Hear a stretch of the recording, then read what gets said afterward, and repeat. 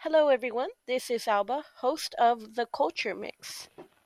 I was thinking about something the other day. I was thinking about inner voices. I find it very fascinating that all of us have an inner voice. Now, this inner voice isn't necessarily reflected by your real voice. Your inner voice is the one that you think in, that you hear in your head. And I have to say that, at least for me, I've realized that my inner voice is very different from the voice that everyone else hears. I sound one way in my mind, but when I hear myself, such as in recordings, the voice that I hear, I do recognize is mine, but it's so different from what I imagine it's going to sound like. So, what do you think about this?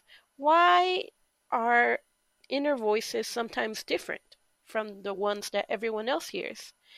Is yours similar to your inner voice? What about whenever you hear yourself on recordings? Do you like your voice on recordings? Let me know.